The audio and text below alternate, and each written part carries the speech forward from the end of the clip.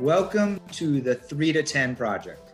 Two white, cisgendered males who've been friends for over 25 years, exploring race, gender, and education by talking through the intersection of our experiences with what we're reading, listening to, and thinking about. And most importantly, considering how to show up moving forward.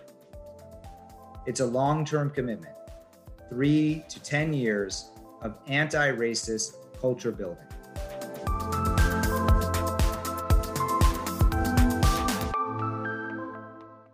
I'm Mark. I'm Reed. Just a quick note on the name for this podcast. 3 to 10 Project has been borrowed from Resmaa Menakem. You can learn more about this idea and about Resmaa at the link shared in the podcast description. Let's get to it. Yep, and that's Mark's footsteps. Turns out he's a bit more coherent when he is running.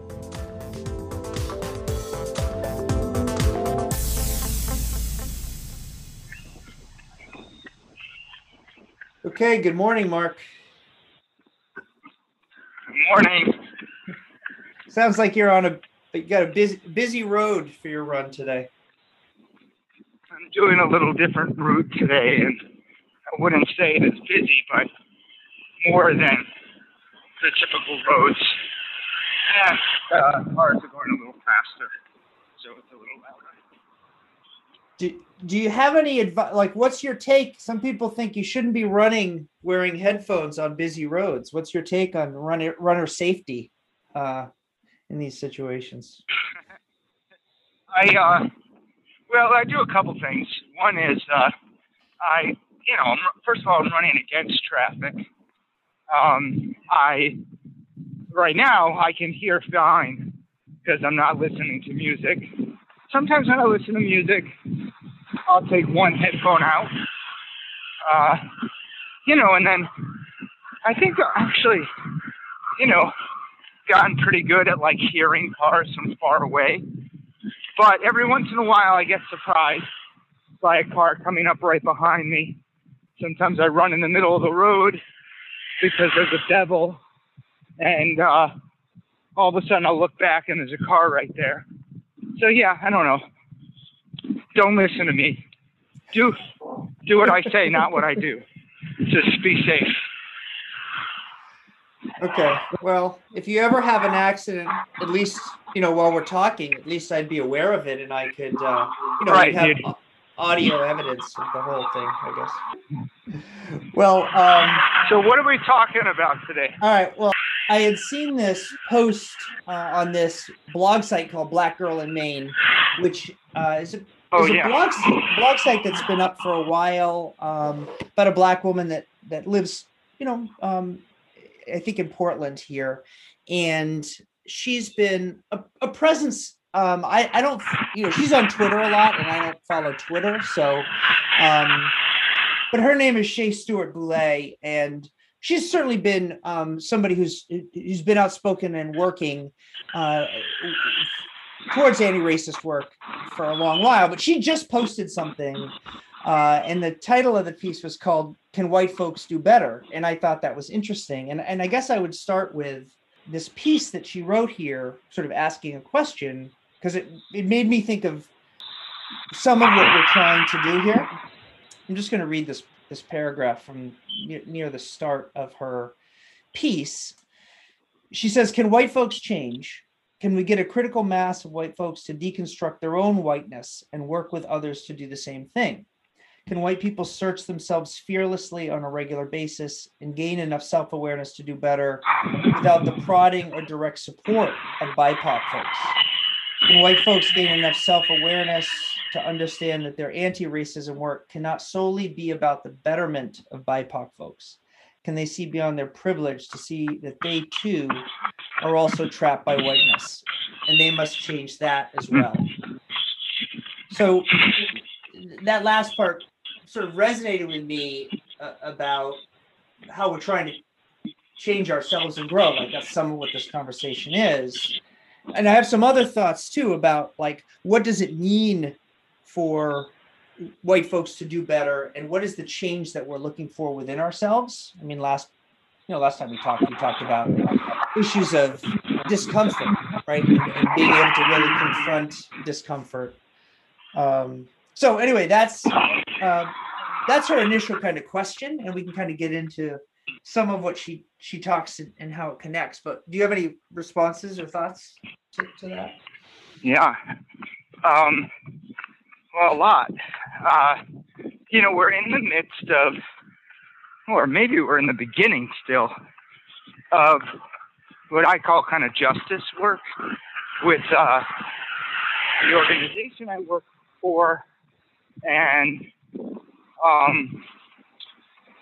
so a couple of things come up. One is just that we just finished out a 6-session affinity group, facilitated by consultants, affinity group set of meetings.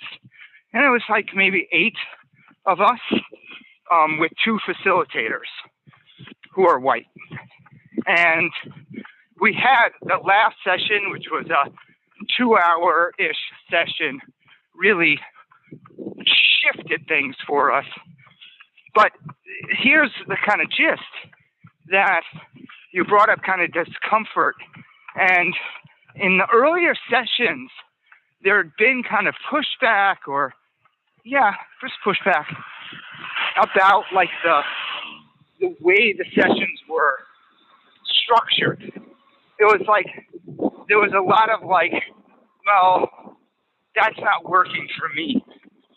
And basically by the end of this, we got really pushed on the idea of like, look, enough of you white people thinking this has got to be comfortable and work for you. Stop focusing on the process or the content or the structure and start focusing on your discomfort. What's going on for you? Part of this is about creating discomfort for you on purpose.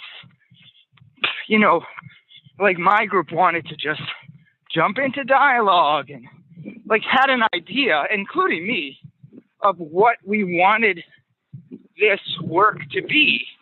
And when it wasn't what we wanted, we got frustrated. And we kind of spun that into like, what do you think this type of, people of color run into all the time? That this discomfort with how things are. And they can't just say, oh, I'm not happy with it. Oh, change it. So that was a really important and interesting kind of part of our work. The other part that goes to discomfort, well, let me pause there for a second because there's at least 2 other things I want to bring up. What do you think about that so far? That affinity group, was that so it was the affinity group whiteness? White. Was it okay? Male and female, and all people working together. Yep. So it's colleagues, white colleagues. Yeah. Yep. And so how did the facilitator was, who did the? I understand there was some pushback, like, are we doing this right? Can we get right to the work? How did the facilitator, who you had like someone in there who had thought this out? How did that person respond to that? Like, did they engage that? Yeah. Did they stick with it? Yeah, I mean, we had some, because of my role in the organization, I had some opportunity to dialogue with them over the time of the workshops and really kind of get pushed back myself, like they were pushing back on me. We have a consultant who's a Black woman who's kind of the overall consultant for this work. And so she was in these conversations where we were kind of digesting what was going on with the group. And so, we kept pushing. We just kind of like didn't, they didn't give in to any pressure. They just kind of kept like, this is the way it goes. And it's okay for people not to like it and not to want it the way it is. That's kind of the point. So that answers your question. Yeah, it does. And what it makes me think of is another example of, in that story, you needed outside help. Like you couldn't, like, Yeah. you got there because, first of all, you had actually reached out to somebody to help or a couple people to work with you. But it took that. And so I keep coming back to this idea of how much can we do ourselves, like you and I, right, having these conversations, as opposed to someone's helping us. And I to me, there's a real tension there. Like it has to be all of that, because we can't constantly wait to be led by others, especially not by others of color. At the same time, it's just so hard to make progress on your own. So I guess there has to be a mix of expertise, support, others that are challenging us, maybe to make good progress. I just want to make a quick statement and say, I'm running in Franklin, Massachusetts, and just passed basically the only Black Lives Matter sign in someone's yard that I ever see on this route. And it's always just like, one house. So I think, Reed, what I'd say with this is, it's a both and. Like, first of all, even in this affinity group, we have homework, we're reading stuff kind of like what you and I are doing. We are dialoguing in buddy groups, offline, by ourselves, from the larger group. So like I think it's a combination of all these things. I mean, I think maybe we could say, in the big picture, no one's going to do this alone, and you have to find allies and supports.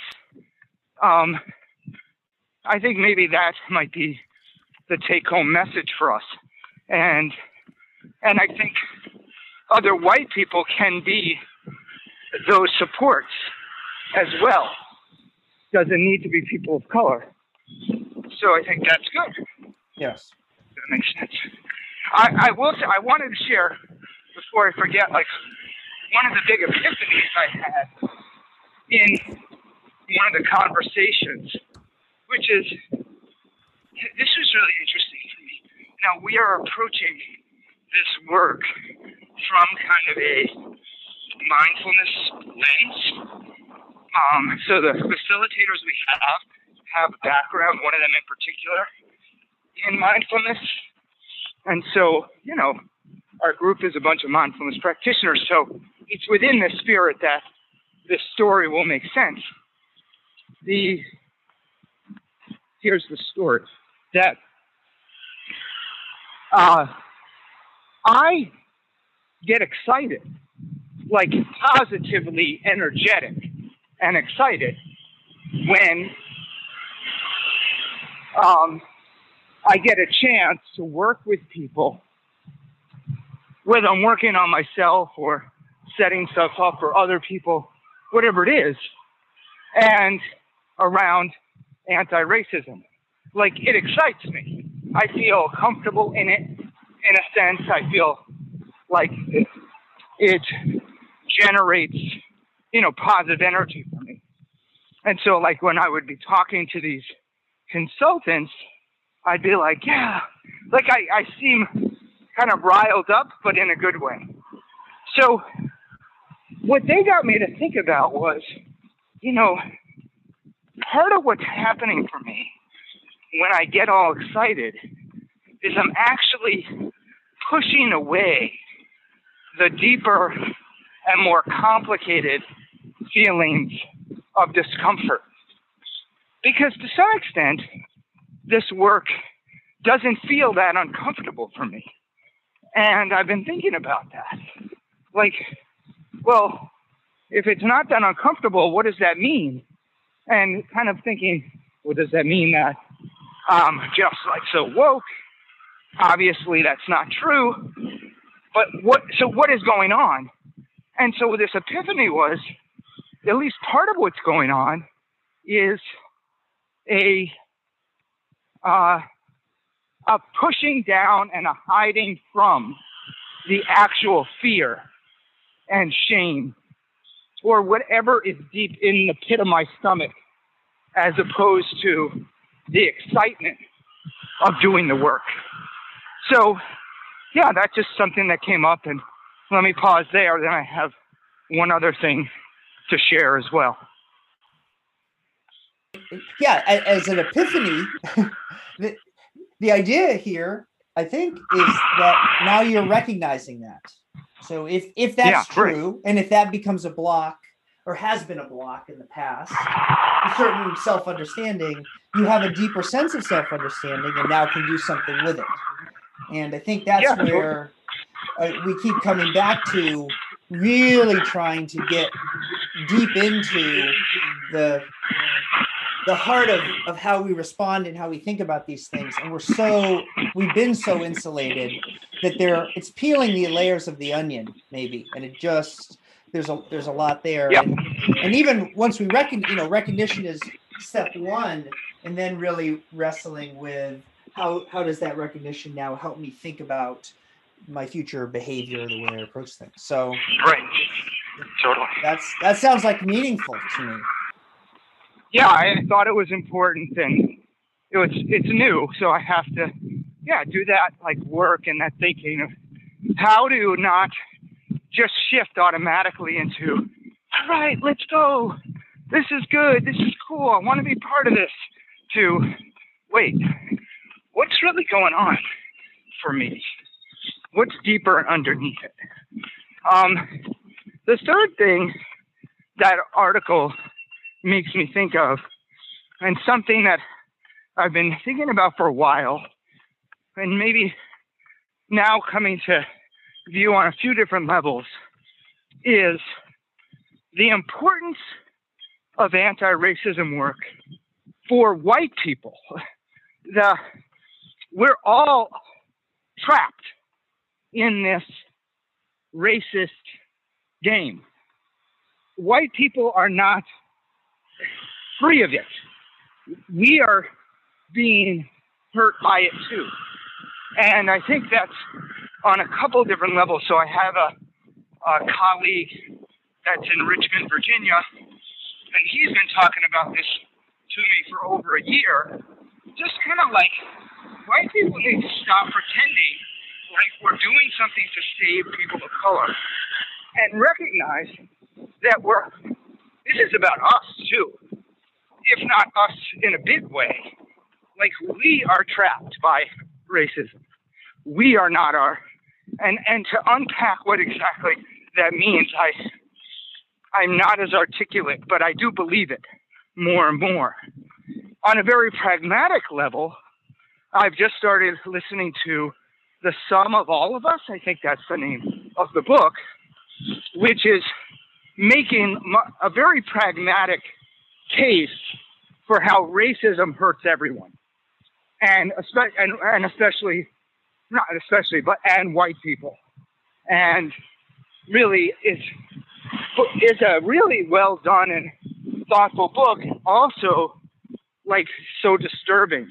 Most of it you'll know about, but then you hear it and in more detail, and it's like, oh my gosh, yeah, and not only is it like it's a history, but like we're basically living through some of the things that are in it right now with the voter suppression stuff that's going on, like in Georgia and in other places. Well, it's funny because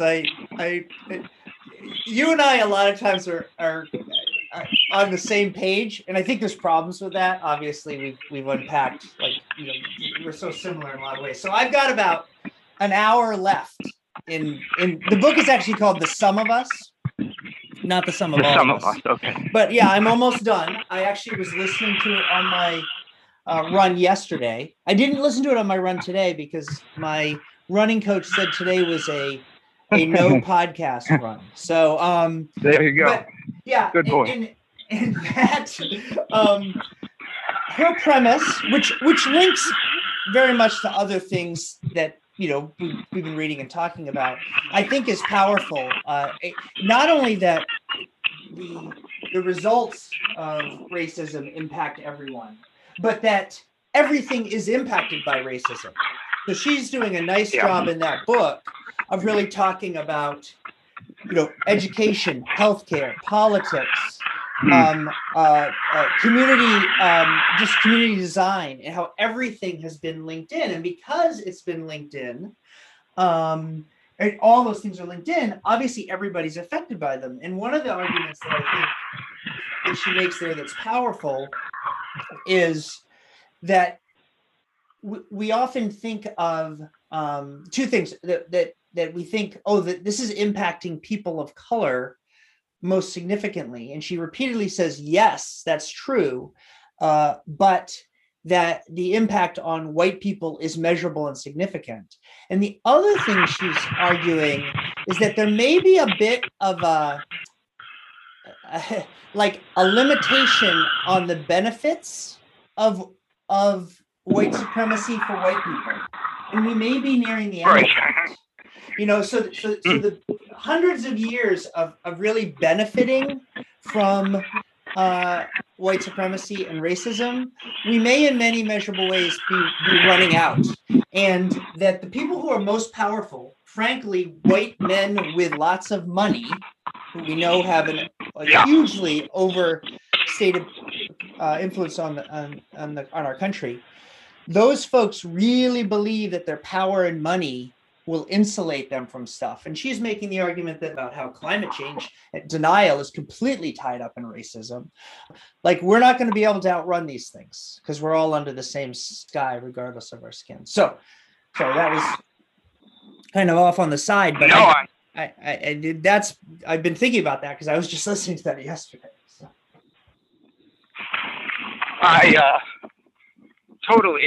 That part about climate I was listening to recently as well. Maybe haven't got through the whole thing, but I've been getting upset listening to a lot of it, and it's hard. That's the book I think I mentioned to you. I think that I asked my dad to read, and hopefully he will, and he'll come on the podcast to talk about it, because what I'm wondering, I just am curious to hear from people, white people, that directly benefited during this kind of time frame that she talks about, where, there's a lot of history, but I can trace my family in it and say, we benefited from that and that and that. And I today directly benefit from those policies. Mm-hmm. Can we pause for 1 second? Yeah. All right. So, if it's okay, I want to. Did you have something else you wanted to say on that? Well, first of all, I do love the idea about getting your dad. Your dad should read the book, and we should have him on, because I've been. There's a whole nother piece of this. Joanna and I talk about it a bit, which is about our parents' generation. And they were really, the culmination of the civil rights movement and the major laws that got passed in mid and late 60s, that was right when our parents were basically becoming adults and moving into the world. Yeah. Getting married and going to college and buying house, so they were right at this huge turning point. And I've been, and it's sometimes I am frustrated when I talk to people in my family of that generation who feel like they are very aligned with, I don't know if I'd say they feel like they're aligned with anti-racism work, because that's not even necessarily a word that still has percolated into a lot of the people in my family. But they feel like they're not racist, and they feel like everybody should be equal. What are the things I could be doing to engage with them over that? So talking with your dad would be really interesting. Love that.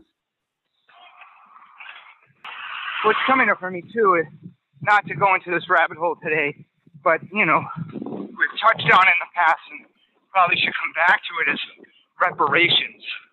Mm-hmm. So, there's so clear lines of access and financial, just really about money, that I, again, can trace directly to this moment in time and how it advantages me. And yeah, by the way, on a quick aside, this will be something to track a little bit over time. We're going to hire a couple new people at organization, and kind of the sister organization we grew out of has gone through a transition over the past year or so. And one of the things they've done to a more like collaborative leadership model is they have worked, they're basically now doing collaborative decision making on salaries for all staff. And historical oppression, marginalization is taken into account during the process. So I think over time we'll probably move to that over the next year in some way. And I'm just kind of curious what that's going to be like as an organization and for me individually to process. Anyway, just something to put a pin in. Yeah, we'll have to come back to that. Oof. That's going to be challenging work. What's that? What? Go ahead. Well, I was going to say, you start messing with people's pay, then you really get real with how we're feeling. That's right. That's right. You know, and for me, yeah, like, yeah, it's going to be, I'm curious about how it's all going to go, and, you know, whether we'll do it and what we'll do and how we'll do it. Anyway. Yeah, well, if it's okay, I want to go back to sort of the piece by Shay for a second, because I think it wraps around to some of the early conversations you and I had when we first started this. So she, in the piece, she talks about a falling out she had with a white woman she was friends with who had made a comment a decade ago. Really woke Shay up to the fact that she didn't know the woman the way she thought she did, and that the woman's views were upsetting to her. So they had a break. And she talks about kind of reconnecting, which is what sort of spurred, I think, this piece, because she realized that breaking point had been a turning point for the woman, and she hadn't expected that. And it says, referring to this white woman, she went deep into her white self and spent years searching and stepping back. Examining her whiteness became a spiritual process. And yet she will be the first to tell you that she is still a work in process. And then she sort of concludes a bit later. She says, in the case of my old buddy, this journey has taken at least a decade and is still ongoing. So when white folks get involved in anti-racism work, they need to understand it's a journey of a lifetime, not a moment. And it just takes me to this sort of, I mean, almost kind of lighthearted idea that we first picked up, this 3 to 10, this comment by Resmaa Menakem, that the first step in the journey might be to take 3 to 10 years to be talking and doing some other steps and practices with other white people. And you know, and that was really compelling to me months ago, like that idea, like, oh, that's step one. And here's an example of, you know, a decade of soul searching that a woman is doing that's leading to hopefully the change that her reunited friend can see and find value in. So it just speaks to me about the continued focus that I guess we have to have on this. If change, real sort of action that we're going to be able to take that's meaningful is going to come. Well, and I think that connects really well to the theme of what we've been talking about, which is like even my story of recognizing my kind of gung-ho energy is a kind of a momentary, I think that falls in the moment category as opposed to the deep change category. And getting more aware, building practices, and maybe different ways of being that allow deeper awareness, self-awareness. Here's a quick story around that that I'm still like learning. I still totally have my finger on. So it'll be interesting over time to hear me talk about it, hopefully in a more articulate way. But so the coach, the consultant who's also coaching me directly, that's a Black woman in our organization. I've talked to her a few different times, or she's heard me bring up, either her directly or in groups, the importance that I believe my role is in like stepping up and stepping in for people of color so they don't need to. Like this idea of like not waiting, not like putting it on them to have to defend themselves or having to bring something up or to address what someone else said. Like in a lot of spaces, it's just something I've been talking to Jana about over time, that, if white people don't speak up, the people of color either are silent or always have to do the work. And she's kind of pushed back on me. She's like, kind of like, enough with that, Mark. Like, stop thinking you need to do this for others. You need to do this for you. And you need to figure out your stuff. Stop focusing on kind of, she hasn't said this, but kind of like being, now I'm putting my own words to it, kind of like being the hero for people of color. And it's been interesting because she's told me about this. She told me once, I did it again. She told me again, I did it again. I did at least 3 times in a month or two. And she was, each time, brought it up and very, very matter-of-factly, not aggressively, not condescendingly, just like, there it is, stop doing it. So anyway, I don't know if you have any thoughts about that. I have a question. Yeah. Are you talking about the motivation here? So is the lesson I should stand down more, or is the lesson when I stand up, I should realize I'm not doing it in a savior model. I'm doing it because it's I need to do it for me, and sort of for the collective, not, I'm going to help out this Black person. I think do less, like back up, let someone else step forward. That's what I'm trying to understand. Yeah. I don't even know exactly. This is my kind of confusion. I think it's a little bit of all of that. And I will bring up another point that all came up in these last month or so.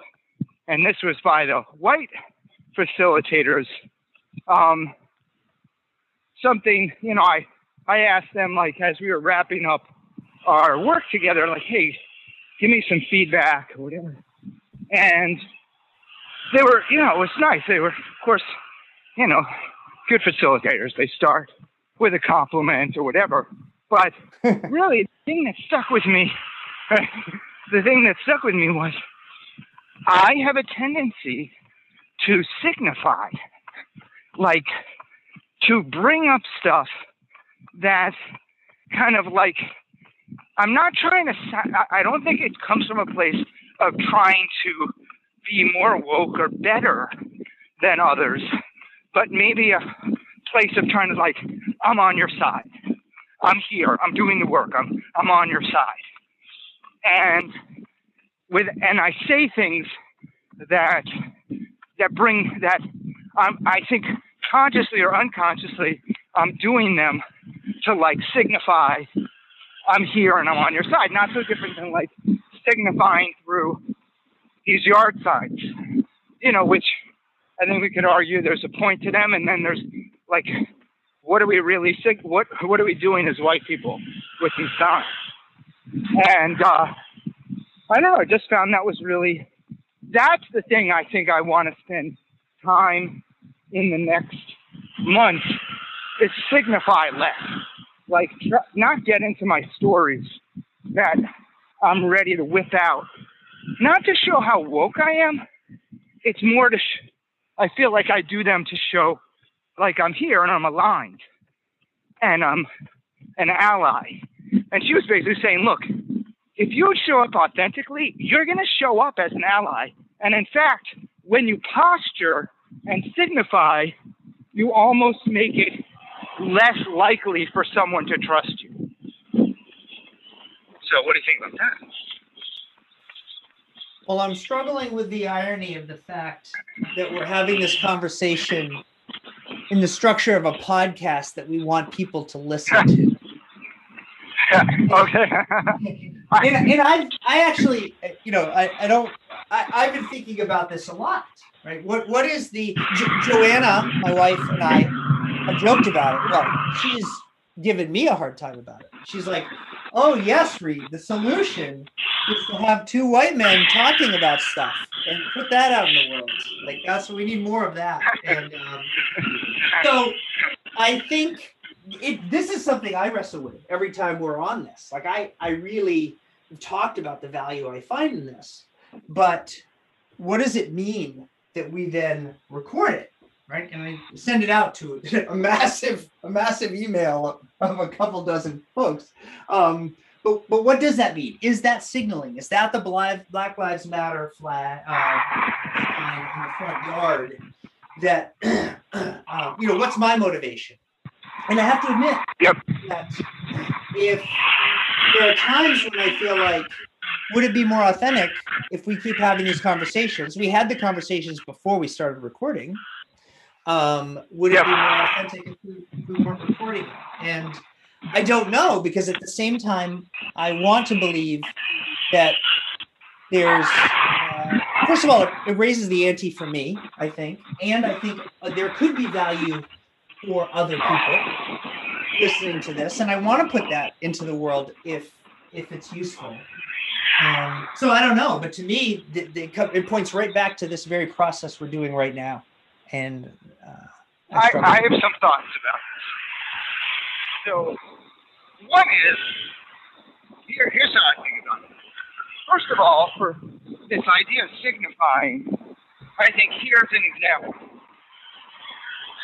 I have and can go into conversations with white people, people of color, anybody, and, you know, fairly quickly lead into, oh yeah, I do this podcast with this guy, and blah, blah, blah. And, you know, that's signifying. And that's the thing I want to do less of. Like, you know what, doing this, but I don't need to broadcast it as a signpost for people. If it comes up, over time, it comes up. But it's not something that needs to be one of the first things that gets brought up. And I have a few things like that I tend to do that I want to stop doing. So that's number one. I think there's, at least for me. Number two, I don't feel like we're making this for other people. I feel like we're doing it for ourselves. And I feel like the podcast element creates a little structure, actually a lot of structure, and a different level of intentionality and focus, which I think is useful. Not that we couldn't do it, but it just, for me at least, the energy around it is different when we're taping it, whether anyone hears it or not. The third thing is that I think the people we're sharing it with, like my dad finally listened to one. Like, I could imagine for certain people, it might be helpful. Because, you know, most of the people on our list, the short list we have, like, know us and have some trust with us and so on. And they may hear our struggles and see themselves in it or question something. So I don't feel like we're doing it for them, but if that's a byproduct, that's great. All right, that's my 2 cents. Well, one thing you're saying, I realized that because I re-listen to these, right, and kind of edit them up lightly in my neophyte way, I actually listen to each of these. I have the conversation, then I listen to it again, and that's super helpful to me because I catch so much. Like I catch a lot that you say that I missed the first time through. I'm always actually saying, well, I wish I'd heard that better the first time because that would have pushed me maybe to think in another direction. So again, the structure actually allows for some deeper self-reflection on my part too. So I value it, and I say let's keep going for a while. I don't think we should. I don't want to shut the show down yet. So we're nearing the end here, but I want to bring up another thing. There's I'm joining this racial equity habit building challenge, this 21-day habit building challenge. I took part a couple years ago. A bunch of people from my work did, and I've been on their mailing list every year. It's an annual event. And I haven't done it the last couple of years, but again, because we're having these conversations, I said to myself, there's another way to get pushed. So this thing is done by Food Solutions New England. And they just put out basically 21 days of prompts. And the 21 comes from that idea of habit forming. You need to do something for 21 days. So, so it's just another opportunity. You get a daily prompt that you can reflect on and think about. And then there are some opportunities to engage in like weekly online discussions. I'm not sure if that'll work with my schedule, but I'll let you know how that's going on future conversations. But back to the Sum of Us, like it's very interesting to me that this is put out by an organization that's focusing on food access. And so like you think about food, like I don't necessarily think about issues of racism, right? But as we see, everything is so connected. And this organization thinks that equity habit building is central to their mission of a more just food system. And I to me that's just compelling. Like it's not just people that are doing education work or housing access, even food systems are tied up in this. So I'm going to do the challenge, and maybe we'll check in on there might be some good prompts that come from it that I can bring back to the conversation. Great. That's awesome. All right. I think we covered a lot today. It's been a good talk. It has, and it sounds like you've been nearly run over about 50,000 times. There goes again. But stick to the side of the road. This is a really safe road, but a lot of cars. It's a big, just for our listeners, there's a sidewalk and there's an edge to the road, so I've been able to be very safe, although there have been a lot of cars. Yeah. All right. Well, stay safe through the rest of the run. Make it home in one piece, please, so we can have another conversation soon. Sounds good. All right. Bye, Mark. Bye.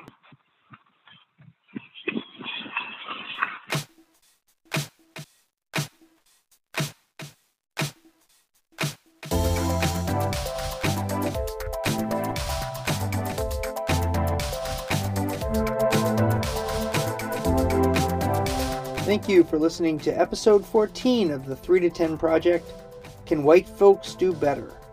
Recorded March 28th, 2021. Despite all the traffic, Mark did make it home safely, and we're going to try to work on the audio moving forward. And thanks, as always, to Random Chiz for our theme music.